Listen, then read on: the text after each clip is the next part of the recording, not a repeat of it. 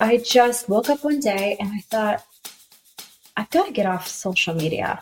So it was like this creative experiment, social experiment of if I could start fresh, wipe the slate clean, and start over from the first post on the type of work I would like to showcase, what would that look like?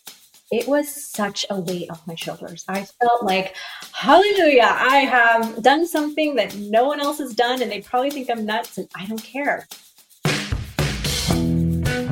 Hi, I'm Caitlin Peterson, the editor-in-chief of Business of Home. Welcome to Trade Tales.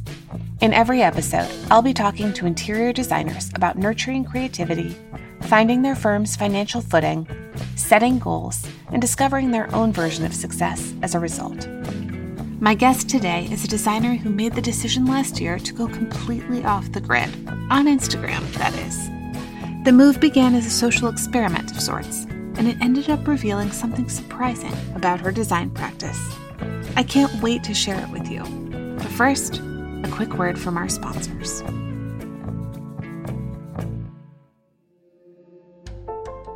This podcast is sponsored by The Shade Store. The Shade Store offers designers across the U.S. an all-inclusive destination for premium, handcrafted custom window treatments. With a team of dedicated design consultants on hand to assist you with the material and product selection process, measure and install professionals to ensure the perfect fit, and more than 100 showrooms nationwide, The Shade Store has everything you need to achieve luxurious custom shades, blinds, and drapery for your clients. Sign up for a trade account today at theshadestore.com/trade. The Shade Store, custom made simple. As a designer, you've made it your job to help your clients find comfort and inspiration in their homes. And that means getting organized, too. The Container Store has made it their mission to help with that pursuit.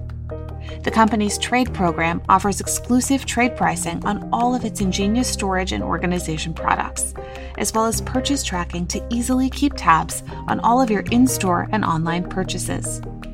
Expert project support staff is available to help guide you through the best ways to use your benefits, or to answer questions about the best solutions for the project at hand. Ready to learn more? Visit containerstore.com/trade-program.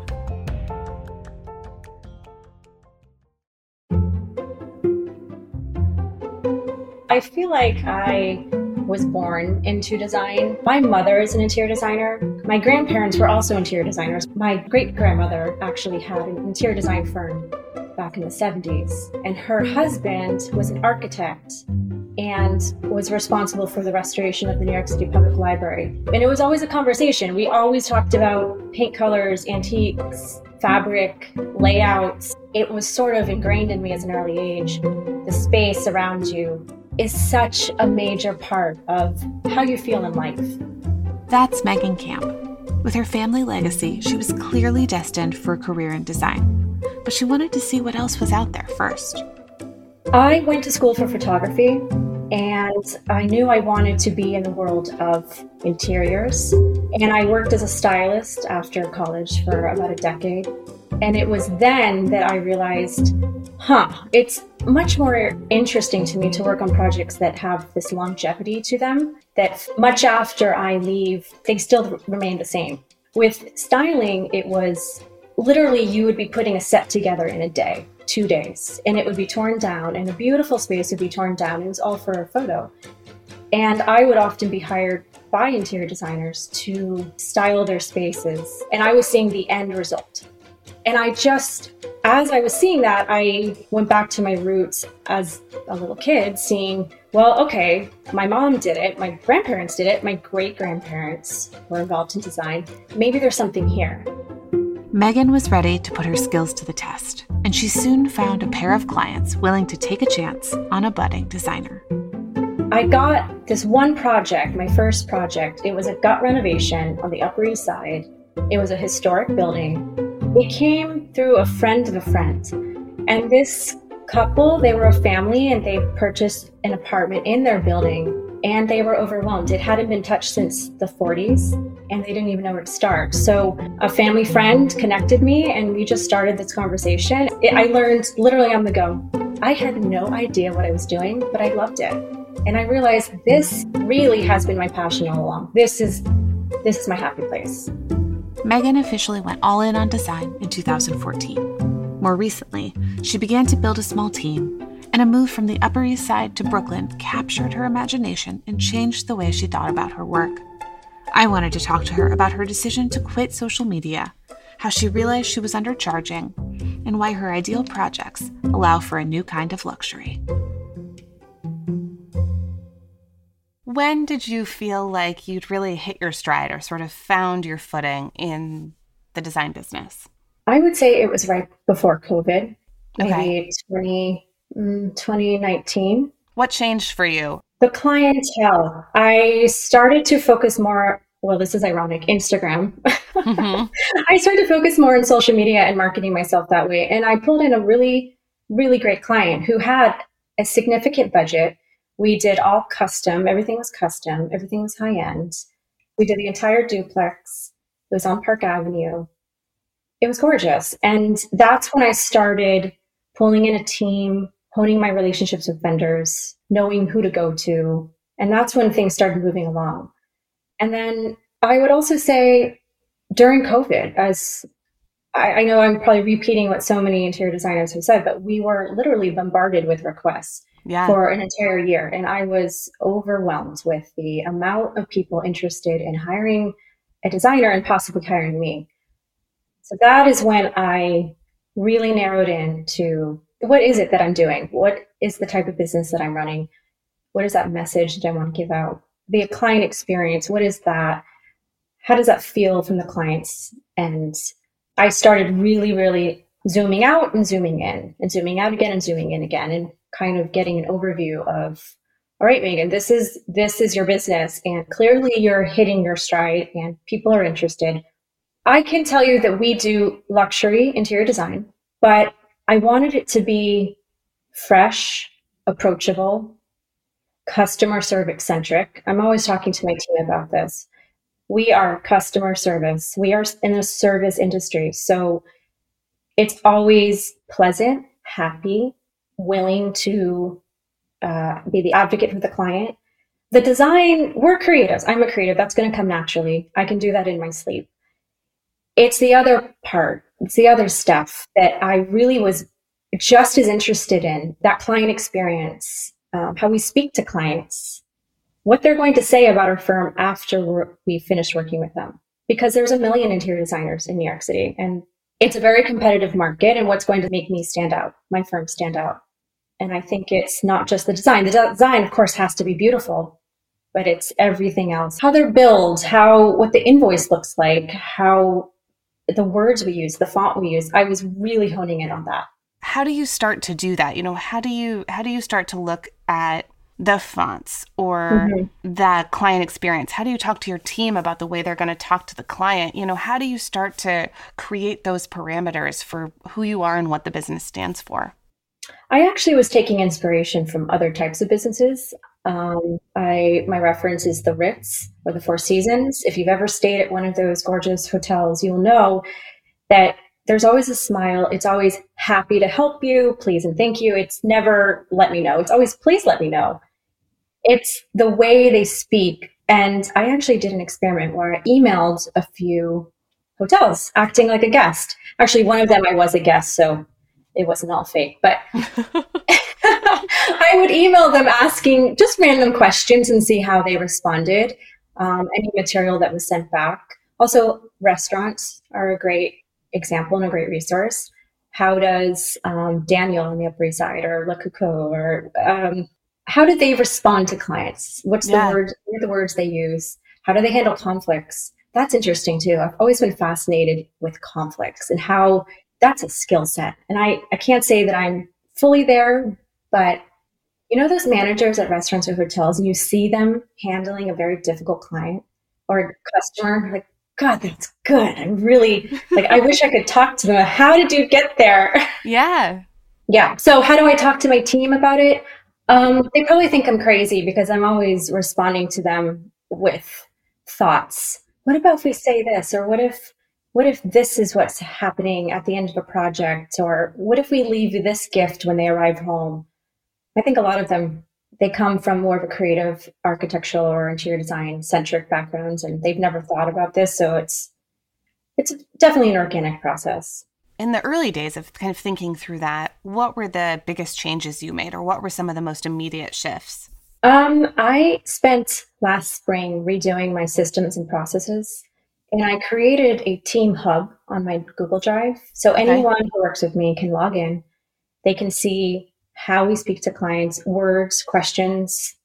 We have numbered step-by-step systems, procedures, login information. It's all there in this team hub, and that's been really helpful. And it has reduced the amount of questions that I get from my project managers and other designers. And they get a sense of the type of business that I'm trying to run. I mean, it evolves every day. It's a living, breathing thing, and it evolves every single day. I'm tweaking, I'm learning, I'm growing. And the realization that this is a luxury service. So we have to provide a service in addition to the furnishings and a home for someone. Because if someone just wanted to design, they wouldn't be coming to me. They would be going to a different firm that just does design, not the full service package. What does full service mean to you? Full service is soup to nuts. It's everything from the design concept to implementing the design to the final installation, which includes, we go as far as silverware in the drawers, socks in the drawers, hanging the clothes in the closet. We will go full service. I often say to clients, if you want the level of service that you just come with your toothbrush, we can provide that. And that's super exciting to me. And I think that comes from my years and background as a stylist, where you're creating these environments. I mean, imagine if someone said to you, Caitlin, what type of environment do you want to live in? And it just magically happens and you walk in with your toothbrush. It's magic. That is, to me, luxury. And that's very exciting to me. Every little detail is thought out. How do you get there? You have to do so much research to know how someone wants their closet organized, or, to really be so attuned to a client's needs to create that experience out of thin air. How do you lay the groundwork to get the information you need? It's a lot of questions up front. I will say at the front end of a project that we will ask a client a ridiculous amount of questions. Some of them seem really silly. Like what? Organic or not organic, folded or flat, like just things that they might not know where we're getting at. But if we can get a sense of dark or light, square or curved, we can start honing in on the immediate visual identity of what a client is hoping for their space. How much are people coming to you kind of knowing, okay, I have this Pinterest board and here's what inspires me? And how much are they saying, I don't know? I would say it's half and half. I would say 50% of the clients that come to us definitely have a strong identity that they're trying to implement, and the other half does not. I also see it's an age. There's an age difference. The millennials, they definitely, it's all about aesthetic. Anything older than that, they might not know. Interesting. Okay. I was expecting you to have it go the other way, that like the older you get, the more you've figured out who you are and what you like. Yeah, I would think that too. I do think social media plays a huge part in it. Like exposure? Yeah, absolutely. Or what they're watching on TV versus someone who's in their mid-30s is probably watching Bravo and watching TLC and HGTV and watching those shows and is aware of the celebrity interior designers or the blogs. And someone who is maybe a little bit older, 50s, 60s, even older than that, maybe they've had the same look or the same pieces of furniture for years, but they're not necessarily watching HGTV as, kicking their feet up at the end of the day, putting on a renovation show. That's what I've found. Of course, I don't know. It could just be the clients that are coming to me. How do you bridge the divide too between, the people who are coming and saying, this is what I want it to look like, or this is what I like, but also the other piece of it, this is how I want it to feel, this is what I need from my home. How do you start to suss out those details? That is harder. That is harder to decipher. You also get to know clients over time. So it's not a black and white process. Yeah. I do try to iron out as much as I can at the front end so we're not wasting any time or sourcing items that aren't really ever going to work.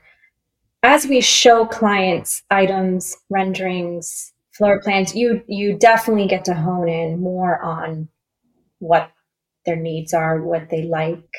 And you'll find really interesting things. I had a client recently who said, I hate paisley. I thought, okay, we will not use paisley. May I ask why?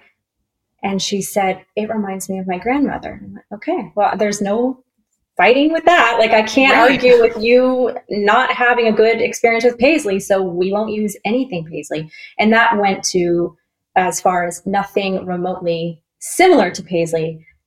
So that was something interesting. And I wouldn't have known that when I started working with her. It was when we started showing fabric swatches. You mentioned that, I think 2019, kind of that pre-COVID time, was when you started to really grow your team. Mm-hmm. How did that unfold for you, and where did you prioritize hiring first? I did not want an assistant. I didn't want someone that was an added responsibility for me. I wanted someone at my level. And I knew I wanted a project manager, someone who was not a designer, who could keep on tabs of the trades, vendors, ordering. We have budget updates and weekly updates that go out every week. And that's a huge part. It's the communication with the client and client management. And I wanted someone who could take the lead on that and run with it and not be concerned at all about how a project looks at the end, what we're purchasing, more of the client management and business management. Yeah. So I hired a project manager, and she was with me for 2 years. She was great. And then it grew from there. I hired another project manager recently and another interior designer. So I'm not the only designer, and I can hand off some smaller projects. And it's just been an organic process. I never got into this business to run a 20, 50, 100 person team. It's not about that for me. The work that I'm doing feels right. It feels like I found my calling. I like that I can employ other people. I also employ mostly women, which is, I think, very empowering to be a team full of women. And it's been a slow process, but it's definitely, COVID changed everything. I know I probably sound like a broken record. No. I think everyone says that. COVID changed everything.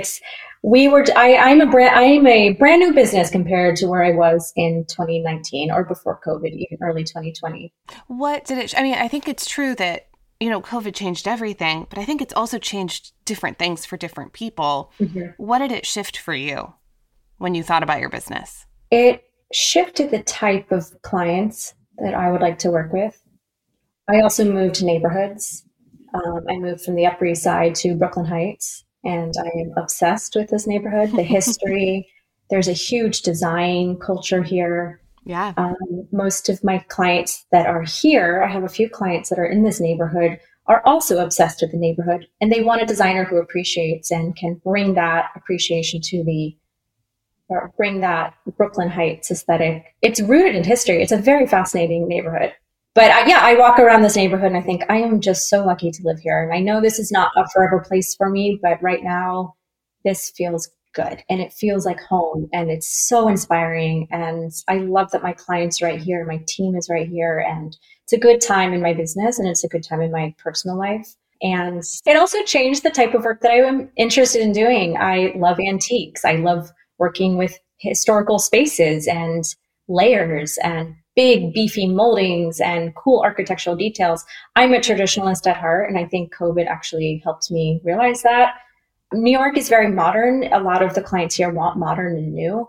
Yeah. Give me an antique and a historic 19th century molding, and I'm a happy girl. We're taking a quick break to tell you about the Container Store's Preston Luxury Custom Closet Collection. The premium line of storage solutions elevates even the simplest spaces with built-in luxury and an abundance of style. Discover how easy it is to create custom storage anywhere with exclusive options like glass doors, LED lighting, wall beds, and the 360 organizer, which spins to maximize hard-to-access corner spaces. When it comes to stylish storage, don't let your clients settle. Explore the Preston collection today. To learn more, visit thecontainerstore.com. Has your business always been sort of word of mouth and referral based, or did moving to Brooklyn change the way you got new work? I think it's always been referrals. I do think Instagram has been a huge help, which is funny that we're going to talk about me getting off of Instagram. Mm-hmm. But Instagram is great because you can geotag. And I think Instagram is the new Google for anything visual. I also think being in a smaller market is helpful, a smaller neighborhood. You know, you said Instagram was a good driver of business, but you conducted something of like a social experiment last year. Yeah. Mm-hmm. And you archived your entire social media feed. That's right. So it's April 2021, right? Yes, about a year ago. What made you want to get offline? A couple things. And I know it sounds a little crazy when I first did it. It actually, ironically, it was unplanned. It fell on April Fool's Day. So it was April 1st, 2021. Okay. I don't know if I had been thinking about it, but I just woke up one day and I thought, I've got to get off social media. I need a break. I need a mental break for various different reasons. So I did a bold move and I archived everything. And I had friends texting me asking if it were an April Fool's joke. And I said, no. Or like a hack or a... Yeah, this is not a joke. This is a real thing. I really did it. And I can tell you that I felt like a weight had been lifted off my shoulders. I get, like, maybe just deciding, like, I'm not going to post anymore. But what was it about sort of wiping the whole slate clean that was important to you? So I had been posting images for years that were no longer relevant to what I was doing. And I was also posting personal images that it had nothing to do with my business. And also, I was posting images that I no longer really even liked. Work for my portfolio that I thought, I don't even like this work, but I have to post something. So I guess I'll post this because I haven't posted it in a while or ever. And if you start looking at a feed, I started realizing this is the visual identity that I'm giving out to the world of what the type of work is that we produce as a firm. Yeah. And if I don't like half of the work, why am I posting it? So it was like this creative experiment, social experiment of if I could start fresh, wipe the slate clean, and start over from the first post on the type of work I would like to showcase, what would that look like? And I didn't know. So I needed to just completely start over, start fresh, archive. They're still there. You know, if I ever want to post something, I could always post it. But it was such a weight off my shoulders. I felt like, hallelujah, I have done something that no one else has done. And they probably think I'm nuts. And I don't care. I needed to have this reset. And I do think we all put so much weight onto social media. Yeah. And now that I'm on the other side and I've gotten back on, I can tell you that there's not as much weight as we all think. Well, I think that it's a good thing and it's a bad thing. I think everyone's so afraid to get off the hamster wheel of Instagram that if they get off or they stop posting that they're going to lose business and clients. It's not true. You can find clients other ways. There's other means of marketing your business. Instagram is not the only tool. What did those 9 months look like for you? And were you like, did social media just kind of fall off your radar, or were you sort of plotting your return the whole time? I was allowing my brain to rest. I didn't know when I would go back on. It was an organic process. It sounds very zen and woo-woo, but I felt like I owed it to my clients. All of these inquiries and requests and these new clients that have signed on with me, I owed it to them to really provide them with creative solutions based on their needs and what they were interested in for their own homes, rather than replicating and duplicating what I saw online. And even if I'm not aware that I was replicating an item or whatever it is, a fabric, a sofa style, you can't help but be swayed if you're constantly bombarded with the same images or the same type of images. Yeah. I didn't want to see what my peers were doing. I didn't want to see what other firms were doing. I really wanted to dig deep inside me as a creative and figure out, okay, what is inside me that comes out naturally? I grew up around design. It's in me somewhere. So if you reduce the visual noise, what comes out? It's like going to a writer's retreat. I equated it to like just reducing all of the clutter and the noise visually, and then allowing whatever it is to come up to the surface, your true identity as a creative to come up and bubble up to the surface and produce that work. Did your work change? Yes, it did. It absolutely did. It became more in line with my actual personal aesthetic and truly having really great conversations with clients and not trying to shove something down their throat that I knew, well, this is the newest thing. This is a trend. They need to have this.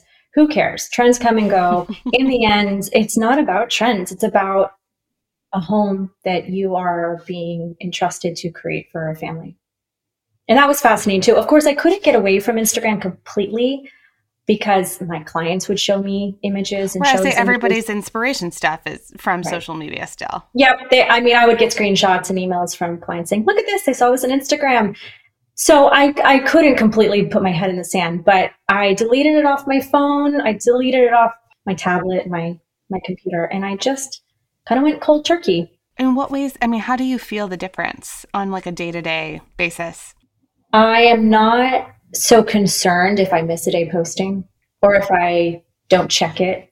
The relationships with trades and vendors and my community really strengthened, because if you're not relying on Instagram, you have to rely on something else. And a lot of the times it's conversations, it's getting out into the world and talking to people, and not hiding behind, or not hiding, but not just relying on a digital platform to do the work for you.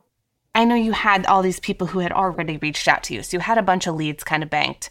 But did going off Instagram actually turn off the tap of new leads, or did people still keep coming? People still kept coming. I was surprised to learn how much weight I had put onto Instagram and social media before I had done this. And once I was off, Instagram's great. It's a great tool, but it's not the end all be all of how you run your business. And you turn off social media, but you have to turn on something else.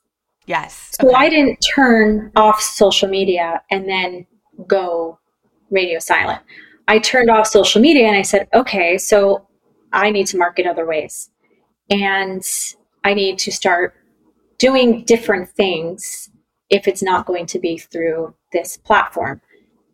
And I literally would pick up the phone and talk to my painter and just have really focused, present conversations rather than this distraction.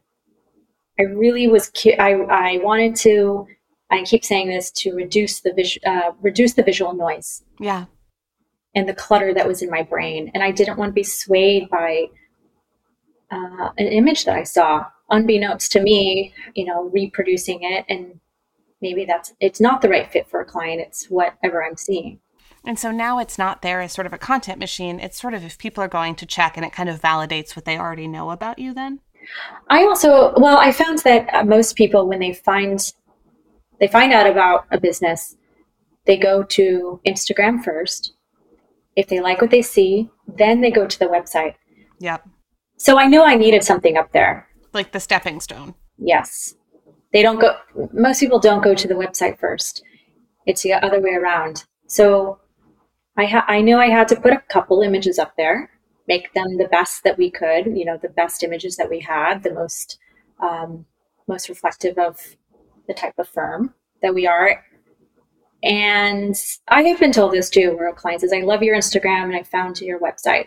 So I know that that's the direction, that's the way they're finding us. But there's very successful businesses, interior design businesses or not, that aren't even on Instagram. And it doesn't mean that they're any less profitable because they're not on social media. When I talk to designers about social media, so often people are caught up, whether they're excited about it or not, in the idea that they have to be the brand. Yeah, and I think that it depends on who you speak to. If a publicist side, a PR side of things, it'll be very much that if your name is the business, you are a brand, and people are interested in seeing what happens behind the scenes and what else happens at the brand.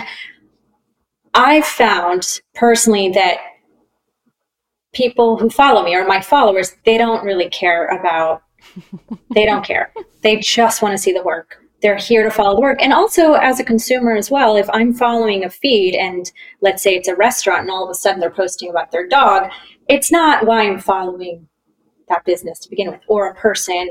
I think a personal Instagram is totally different, but a business should be relevant to whatever it is that business is, and really fine tuning and narrowing in on what they're trying to sell. Either it's a product or a service or a platform. I don't know. It's about the work. It's not about me I am a brand because the name is my, but actually if I did it again, I wouldn't have. I was just going to ask you that. That's so funny. Something different. Do you think about that now sometimes? Yes, I do. Although I can't keep rebranding, so I have to stick with something, and it's my name. It'll never go out of. It's never going to not be something special to me. But it is very close. That if it's hard when your name is on the front door. It's literally your name. You only get one name. What comes next, or where do you grow from here?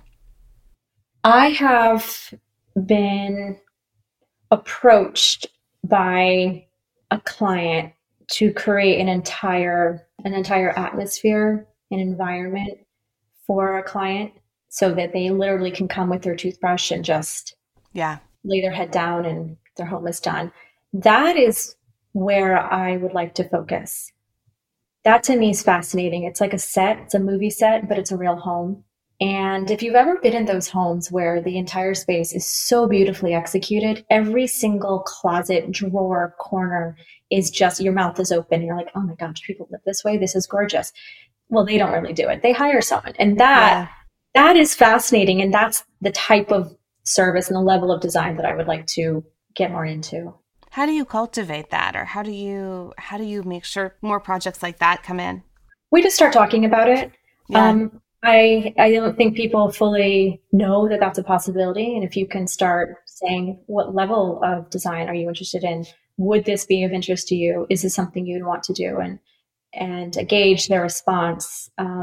Some don't. Some say, no, we just need the furnishings. And some are like, yes, I've never heard this as a possibility. It actually works more for people's second homes than their first homes because they don't really want to be focusing on all the nitty gritty of the appliances dishes in the cupboard. Yeah. They just want to enjoy wherever it is that they're weekending or wintering or whatever they are, wherever they're spending their time in their second residence. That's where I'm finding that my interest lies in creating homes for the full shebang, the full package, or the full environment. We're taking a quick break to remind designers about one of the many benefits of the Shade Store's industry-leading trade program. Designers enjoy trade-exclusive access to the Shade Store's COM program for Roman shades, drapery, and cornices. And when you combine that with the Shade Store's curated collection of more than 1,300 in-stock materials, the creative possibilities are virtually endless. Visit theshadestore.com/trade to sign up for a trade account and learn more. As you've grown your team, how has that changed your role in your business? I wish I could say that I'm doing more design.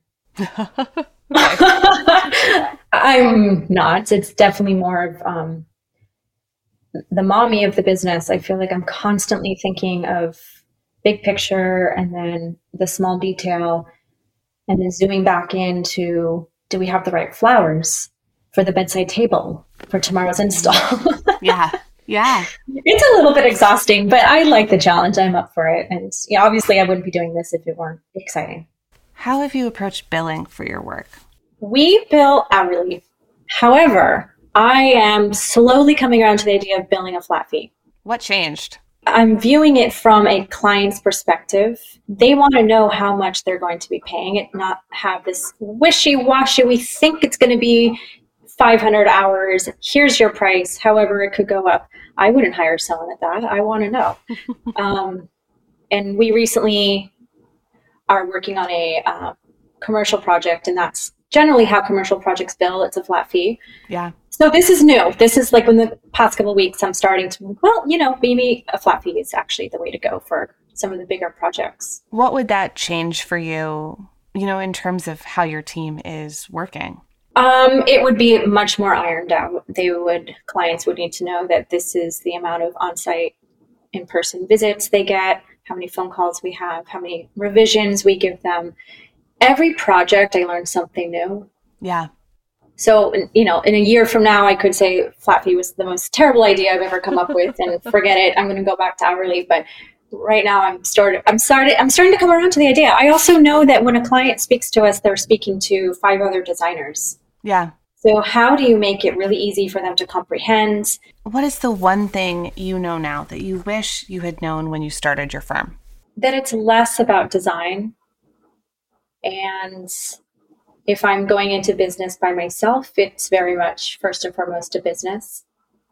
And it's okay to charge for the services that you're being asked to do. I think when I started out, people would ask me questions. Can you help me with this? Can you help me with that? And I felt flattered. Oh, I would love to help you.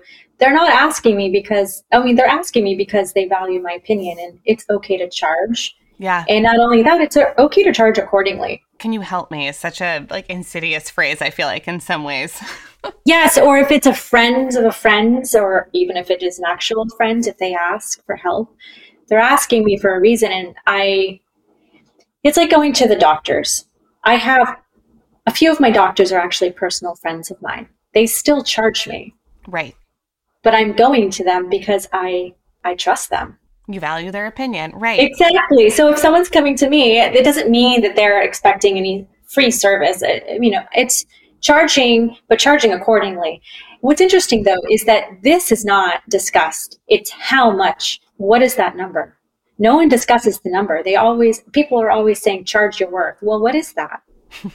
What is that worth? And I had an ex-boyfriend tell me about who actually gave me a number. Was it a number you agreed with? Was it higher? Was it lower? It was like 5 times higher than what I was charging. Wow. Did you change your rate? Oh, yeah. Within an instant, I told him what my retainer was, and he went, Megan, what are you doing? He was also in the industry, so he knew. But I unfortunately needed a man to tell me how I was undercharging. It's like, how early in the business was that? That was like right around the pandemic time. That wasn't that long ago. Yeah, it's a little embarrassing, but I think the consumer who's hiring a firm, they really don't know how much. I just quoted someone for a year-long renovation.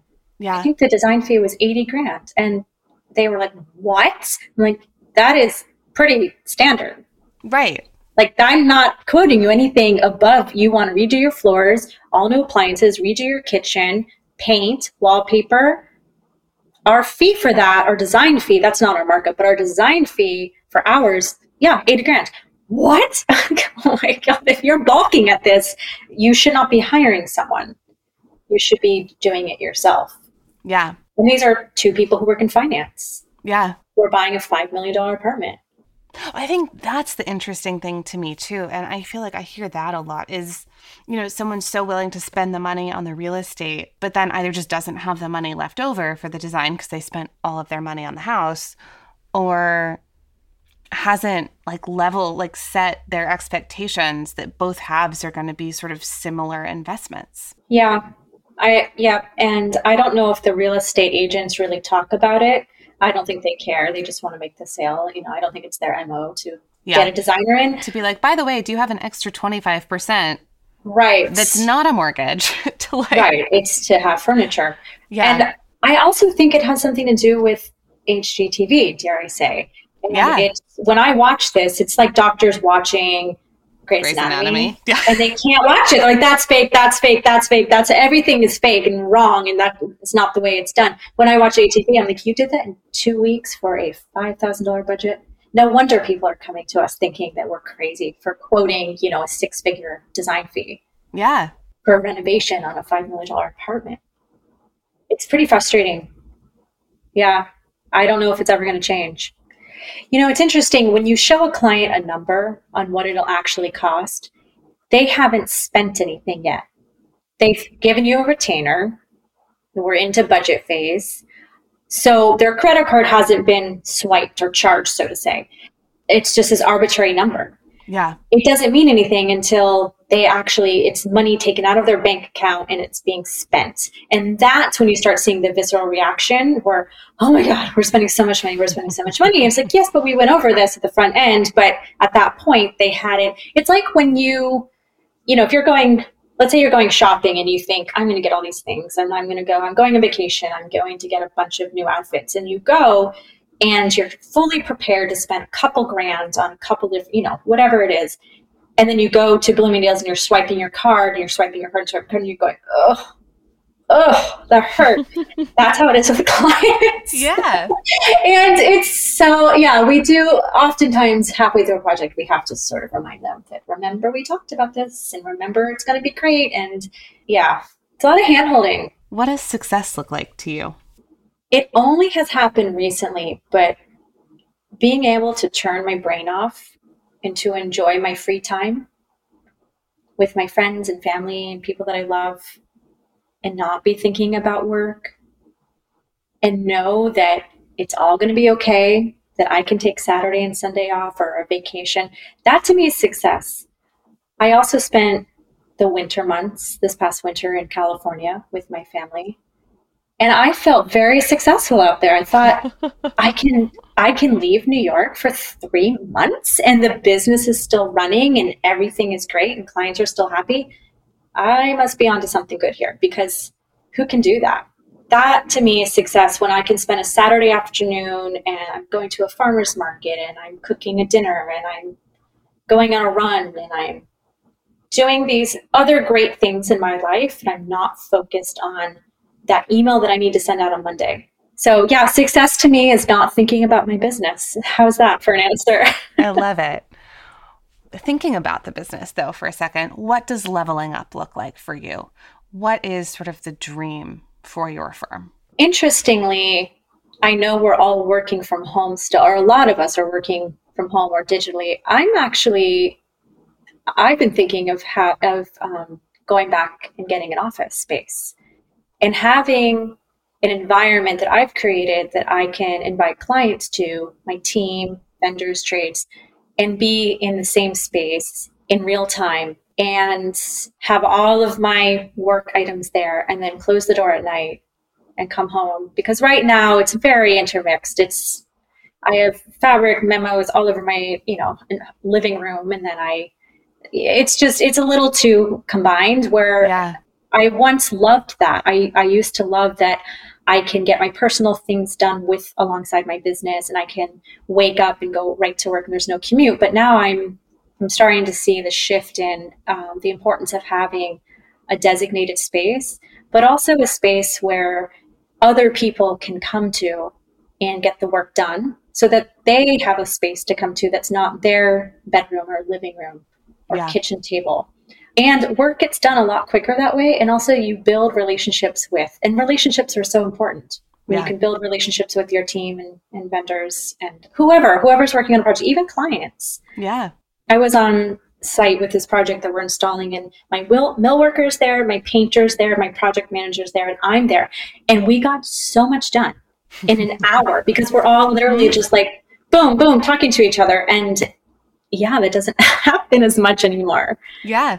And it should, because I don't know. I think if you've worked in an office, did you guys work in an office before the pandemic? We did, before COVID. Yeah. So you're probably on the opposite spectrum, thinking, this is amazing. I'm in my pajamas and I'm. Yes and no. I mean, there's something though too about, we all used to sit at one long table and you'd say like, oh, I just got this email, or I just got off the phone with so-and-so and they said this. And then someone at the other end of the table would shout, oh my gosh, I talked to someone last week who had like a similar idea. And I don't know, there's something about the synthesis of ideas and the way that you were able to see patterns. Mm-hmm. For us, it was seeing industry patterns, or, really understanding bigger picture shifts that were happening, that I think that is a little bit lost, when everything is virtual, or when you're saving all of your thoughts for like, Zoom check-in, or, the sort of spur of the moment, like, oh my gosh, you guys, this thing just happened. Mm-hmm. And someone else says, oh, I know something about that, is just not the same. No, it's not the same. Yeah, it's a little bit more scheduled when it's not in person. Also, emails and text can come across as very abrasive. Yeah. When it doesn't, it's not abrasive at all. And it's just to the point. I have a tendency to write just really, to my team, just really direct. Yeah. It doesn't need to be so flowery. It's just, this is what we're working on. This is what we do. Can you do this? Blah, blah, blah. To clients, it's different. It's hope you're well. Hope you had a great weekend. It's a little bit more flowery, but sometimes the directness comes across as Megan's in a bad mood, and I'm not actually. Right. I'm not at all. I'm just shooting out an email with some thoughts, and that is something that I realized. Yeah, that I don't know if that ever will change if you're working in a digital capacity. So I think there's going to be a little bit of a backlash to this working from home. Totally. I think I've always worked from home, and I'm now wanting to have an office space. Yeah. I'm willing to pay for an office space. What is like the pie in the sky? Like, what do you want the firm to be? I would really like to take a few projects a year, so it's quality, not quantity, and have a very tight-knit team that produces beautiful work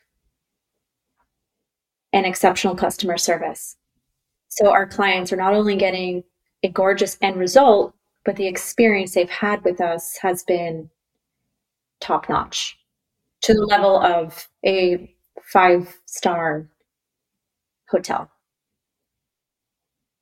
And that, I don't know how I'm going to get there because I am I don't know, but that's the goal. And I would like to not be focused all the time on the work and on the, I think it's very important to be well-rounded and to turn your brain off and to do things that are not anything to do with your job. Yeah. Because everyone has hobbies and everyone has, or I hope everyone has other outlets than their job. But actually, I find inspiration in not designing. So I'll be, I don't know, on a walk somewhere with, in the woods. And that's where my inspiration comes. It's when I turn my brain off. This has been incredible. Thank you so much. Happy to talk to you. And thank you for doing this. That's our show for today. Thank you so much for listening. Before you go, if you'd like to keep up with the latest design industry news, hear more great podcasts, check out new products, or browse job openings, head on over to businessofhome.com. If you have a note for the show or a story of your own to share, I'd love to hear from you, and you can email me at tradetales@businessofhome.com. Finally, if you're enjoying the podcast, please leave a review on Apple Podcasts to help others discover the show. Trade Tales is produced by me, Caitlin Peterson, and Fred Nicolaus. This episode was edited by Caroline Burke and Michael Castaneda. Our theme music is by Kyle Scott Wilson. Thanks again for listening, and I'll see you in 2 weeks.